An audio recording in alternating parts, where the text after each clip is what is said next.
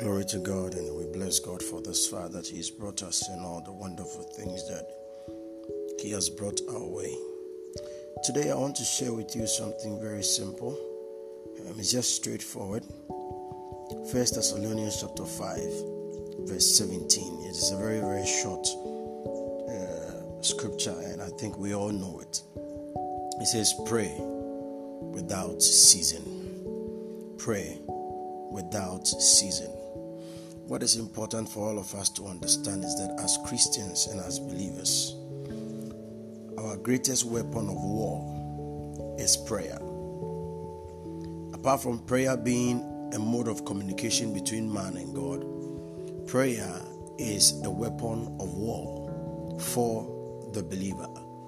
Prayer is also an instrument of change for the believer. If there is anything you want to change in your life, you change it by your utterances in prayer.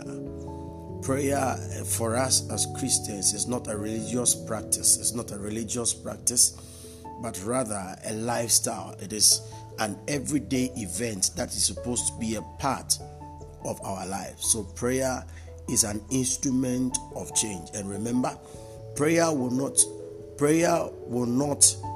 as it were, have to be in any type of format. Prayer is prayer. Prayer is uttering the real, straightforward words of God on any situation that you find yourself in. When I was quite younger, I was taught that prayer is simply saying God's words back to Him, number one. And number two, using God's words to change a situation. That is prayer. So the amount of the word of God that you have within you can also fuel your prayer life. You cannot have the word of God in you and not pray. It is an error. The word of God agitates the prayer basket that is in you. The word of God is what causes a stir up in your spirit to pray. And so prayer is very important. It's supposed to be a part of every Christian's life, because when you involve yourself in prayer, you are able to transform the things that are around you. Every solution that every believer needs, the solution stems from prayer, because the more you pray, the more you are able to shake the tables of heaven to receive an answer from God. Number two, when you pray, you are able to command situations. You are able to command situations, and those same situations will listen to the prayer that you prayed. The Bible says that when King Solomon finished the temple, he prayed a prayer. When he prayed that prayer, the Bible says that after praying that prayer, the glory of God filled the temple, and it was more than they could stand. And so prayer is very important in our life. Prayer is a must for every Christian. Jesus, our master, prayed. The question is that, why should we spend time praying?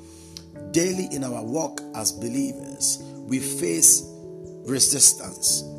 Zechariah chapter 3 from the verse 1 is a story that, many people haven't paid attention to, but I want to read it to you so that we can make reference to that particular scripture, and based on that we can go a little bit deeper and have an understanding. Zechariah chapter 3. It said, and he showed me Joshua the high priest standing before the angel of the Lord, and Satan standing at his right hand to resist him. So daily in our lives, we receive resistance from the devil. The devil resists us every day of our lives. And our only weapon to also fight back is prayer. A prayerless Christian, a prayerless believer is not only powerless, but you become a prey. The predator, which is the devil, will prey on you. So if prey, P-R-E-Y, the devil is the predator, will prey on you if you don't pray. When you pray, you become hot. When you pray, the fire of the Holy Spirit is rekindled in you.